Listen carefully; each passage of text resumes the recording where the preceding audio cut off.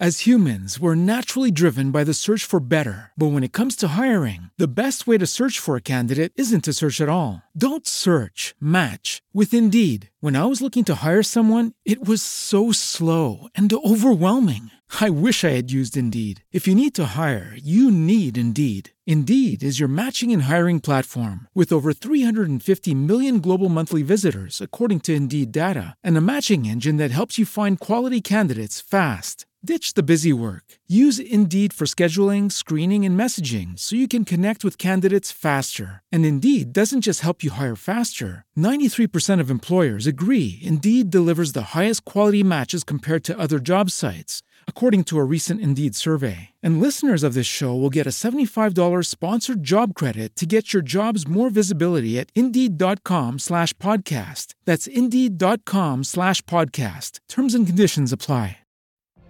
What if you could have a career where the opportunities are as vast as our nation, where it's not about mission statements, but a shared mission? At U.S. Customs and Border Protection, we go beyond to protect more than borders. From ship to shore, air to ground, cities to local communities, CBP agents and officers are keeping people safe. Join U.S. Customs and Border Protection and go beyond for something far greater than yourself. Learn more at cbp.gov/careers. Hey, everybody. Hey, guys. John and Greta here from the Tolkien Road podcast. So, wanted to do a little special video, podcast episode to talk about the humongous news yesterday that hit the world of Tolkiendom. There will be a Lord of the Rings prequel TV series on Amazon Prime in the near future. It is now official. We'd heard a rumor of this about a week ago. It just actually, the timing of this is weird for us because we had on the podcast, we'd been discussing the future of Middle Earth, and for years now, Tolkien fans have been like, oh well, we loved seeing these things come to life on the screen, but we'll probably never see the Silmarillion and Unfinished Tales and so many of the other stories that could be told in this vast universe of Tolkien's. And we did a couple of episodes discussing that, the future of Middle Earth. Yeah. And at that time it was just more speculation, like, hey, maybe one of these days the Tolkien will stay to look at it and say, like, okay, we found some people we can trust to actually take these stories on. Yeah. Because one day, maybe. The problem has been that they were not happy, really, that with the way things turned out with the Jackson films. Right. Yeah. They had some things they were unhappy about with those. So things looked bleak for a long time, and then all of a sudden, the timing for us, weird. We were just talking about this on the podcast, and then boom, it's like Amazon and the Tolkien estate were listening to us. It's really kind of crazy. I'm absolutely sure they were listening to us. They were probably like, what did John and Greta think? Yeah, we should probably do what they think. The preeminent scholars when it comes to Tolkiendom. So yeah, no, it's crazy because it seems almost like a pipe dream, like all that stuff we were talking about, and now it's like, what? I know seriously? This is happening. It's actually happening, it's unbelievable. Well, we don't know much about what's happening. We don't know a lot of clarity. We don't have a lot of clarity about what actually is happening, other than the things that I've already mentioned. So I wanted to just take a few minutes to go through the press release that came out from Amazon yesterday and just establish what we know right now, because even I posted something about it on our Facebook page, and lots of people were like, some people were like, oh, this is cool. Some people were like, oh, I want a movie. Some people were like, what does this even mean? And, so we don't, it's worth talking about some of those things. We'll probably have a lot more discussions on this, on the podcast going forward. So if you don't already subscribe, go over and subscribe to it on iTunes or whatever your favorite podcast listening sources. But here's basically what you need to know about the press release that came out yesterday. So this is from Amazon. Yeah, you can go. This is on like a corporate site. This is an official release from Amazon. Okay, announcing this.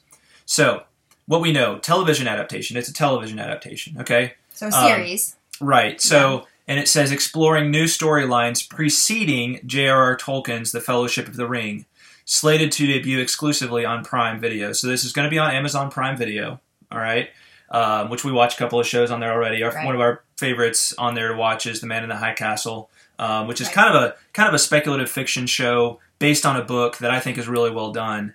So that's encouraging. History, it's really good. Yeah, that's encouraging to see that they've done that one pretty well, in my opinion. Mm-hmm.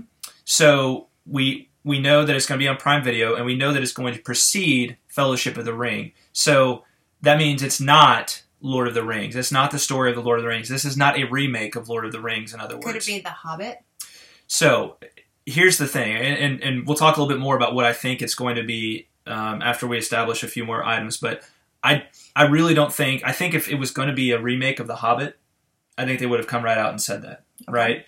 Even though The Hobbit does come before, it's not actually a prequel. The Lord of the Rings is a sequel to The Hobbit, right? Right. Yes. True. The Hobbit is not a prequel to Lord of the Rings, so it seems extremely unlikely or just bad communication if they intended to do a Hobbit series. Plus, they've already done a Hobbit movie. Exactly. So, it's like, why redo it? It was already really successful. So it just doesn't seem likely that that's what they're planning, right? They would have. I think they would have come right out and said, "We're going to do a Hobbit TV series," because everybody knows the Hobbit, right? So, so this, what the other things they say are it's a multi-season commitment and a potential additional spinoff series. So it sounds like we're getting 2 TV series out of this, right? We're getting a multi-season commitment to 1 TV series that's a Lord of the Rings prequel series. Okay, we'll talk a little bit more about what that might mean. And then an additional spin-off series on top of that. So who knows? We're definitely getting 1, probably 2, it sounds like. Okay? Definitely 1, probably 2 TV series based on this. Awesome. This is the most exciting part. This is the most exciting thing to me. This means so much to me, and I'm so glad this is in there. In cooperation with the Tolkien Estate and Trust, HarperCollins, and New Line Cinema, a division of Warner Brothers Entertainment. So the important part there, the Tolkien Estate. Okay? This means that the people who are in charge of Tolkien stories, okay, of protecting them and guarding them and putting them and publishing them, have given their blessing to this group, right? That's super hugely important. That was like my number one concern that I called out when we talked about the future of Middle Earth, right? Because I do like the Jackson films. I like the Lord of the Rings ones better than the Hobbit ones, but even the Hobbit ones, I've kind of, as we've gone back and watched them recently, I've enjoyed watching them. And are there problems with them? Yes, there's problems. I don't think it's possible to make an adaptation of a book, especially a beloved book, and not have there be problems with it, right? Not have there be things that fans who love the book are going to be like, well, I wish they'd done this, right? It's basically impossible. That's like a perfection that you just can't possibly achieve as a filmmaker. Now you can come close to achieving that, right? And I think there was my biggest concern was that they wouldn't do anything with this anytime soon, right? The Tolkien Estate wouldn't bless anything anytime soon, and at some point further down the road, especially when Christopher Tolkien was no longer with us, because he's been the primary safeguarder of his father's legacy, right? That we weren't going to have as much of there wasn't going to be as much of a scrupulous effort to ensure that these stories, these adaptations, are true to Tolkien's vision, right? So here's my question: Could they have even done this without the blessing of the Tolkien Estate? I mean, they had to hand over the rights, right? Well, it all depends, right? Because and I'm not up on all the legalese, but basically the film rights for the Lord of the Rings, okay, Tolkien sold those when he was still alive back in the 60s, right? He sold the film rights for the Lord of the Rings and the Hobbit. But then there were all these other works that came out after he was gone that he had written, but Christopher really was responsible for putting out to the world. Okay. That no one ever acquired the film rights for. Okay, and so it would have been entirely possible, as I understand it, for Amazon to do this without getting the Tolkien Estate's blessing. To basically go to New Line Cinema, who I think owns the rights, and say, we want to do a series based on these things, and and have that. So the fact that the Tolkien Estate is involved in this is very interesting and very encouraging and very interesting. Yeah, encouraging because I feel like we have a better chance of getting stuff that's true. Really, there's going to be a special emphasis on being true to Tolkien's vision. It would seem, right? Yes, and that's so important in this because it would be so easy to make this super violent and sex it up and do all and try to make it relevant in all kinds of weird ways, and that would just not be true to his vision. Yeah. Right. Yes. And so it's wonderful that that the Tolkien estate has blessed this. Mm-hmm. They've given a vote of confidence to Amazon in this regard. Actually, let's read what the Tolkien estate has to say. They said, "We are delighted that Amazon, with its long-standing commitment to literature, is the home of the first ever multi-season television series for The Lord of the Rings. Sharon and the team at Amazon Studios have exceptional ideas to bring to the screen previously unexplored stories based on J.R.R. Tolkien's original writings." Okay? So previously unexplored. I think that's key. Yeah. So these are these stories that, and the way I read that is they're previously unexplored in movies and film on the screen, right? Yeah. So, so that's all extremely encouraging and very interesting. Encouraging because of the things we already laid out, quality control, basically. Right. Interesting because this just opens up the possibility, even though it's not called out, but that they have maybe given, sold the rights or rented or leased the rights or whatever. Amazon now has the right to do with more, to tell stories with more than just The Lord of the Rings. Yes. Right? Yeah. I don't know. That hasn't been confirmed. I'm not confirming that, but that seems to hint at it if the Tolkien estate is that involved in it. Mm-hmm. And maybe what we're dealing with here is they're saying, okay, let's see what you can do with the other material in The Lord of the Rings, right? The appendices in The Lord of the Rings. And then maybe if we're happy with that, we'll let you do, maybe that spin-off series is, we'll let you tell the stories of the Silmarillion, right? Maybe that's what we're facing. I don't know. I'm speculating with that. But regardless, the Tolkien estate is involved. That is the most number one important thing about all of this, right? Yep. Hugely important. If they had not been, I would have been a little more like, this is disturbing. Yeah. But I feel really good about this because the Tolkien estate is involved. So what will it be? That's kind of the big question. Let me read what Amazon themselves, the head of Amazon Studios, said about this too. This is from Sharon Tal Iguado, head of scripted series. Probably just butchered her last name. I apologize for that. The Lord of the Rings is a cultural phenomenon that has captured the imagination of generations of fans through literature and the big screen. We are honored to be working with the Tolkien Estate and Trust, HarperCollins, and New Line on this exciting collaboration for television, and are thrilled to be taking the Lord of the Rings fans on a new epic journey in Middle-earth. So that's what they had to say about it. So what will this be? What will it be? Let's talk about that for a second.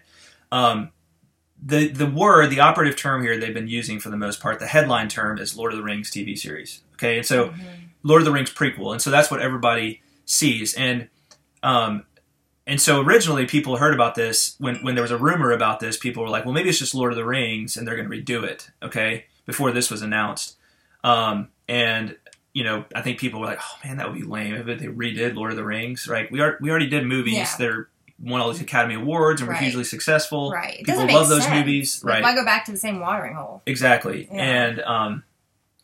And people will do that for a big brand because, I mean, how many times have they remade Spider-Man? True. Right? True. So, they do that in order to make money and for a variety of other reasons. But the movies have already been hugely successful. They have. And here's what I think is why they're using Lord of the Rings in this as the big thing that people will notice, right? It's a brand. Right, it's the most instantly recognizable brand. They already know it was hugely successful as a film series. Yes, and so for a nerd like me, for a Tolkien nerd like me, I'm going to be like, well, why didn't they call it the Silmarillion, or why didn't they call it the Lord of the Rings Appendices? And it's like, they want to create buzz, so they use terms that people are going to recognize. Terms. Yeah, right, absolutely. I think about it kind of like Star Wars, where the original Star Wars movie episode, which is now known as A New Hope, episode 4, was originally just Star Wars, right? When it came out, it was the only thing in that universe. It was just Star Wars. But now Star Wars is the brand for the whole storytelling universe, right? Okay, right. Star Wars. Because people know it. Exactly. You know what they're going to get, right? Star Wars, so Lord of the Rings is the name that it seems like they're using to brand this thing. And it encompasses everything, right? It does. It's a pretty all-encompassing term. So in the back of this here book, this is Return of the King, the third part of Lord of the Rings.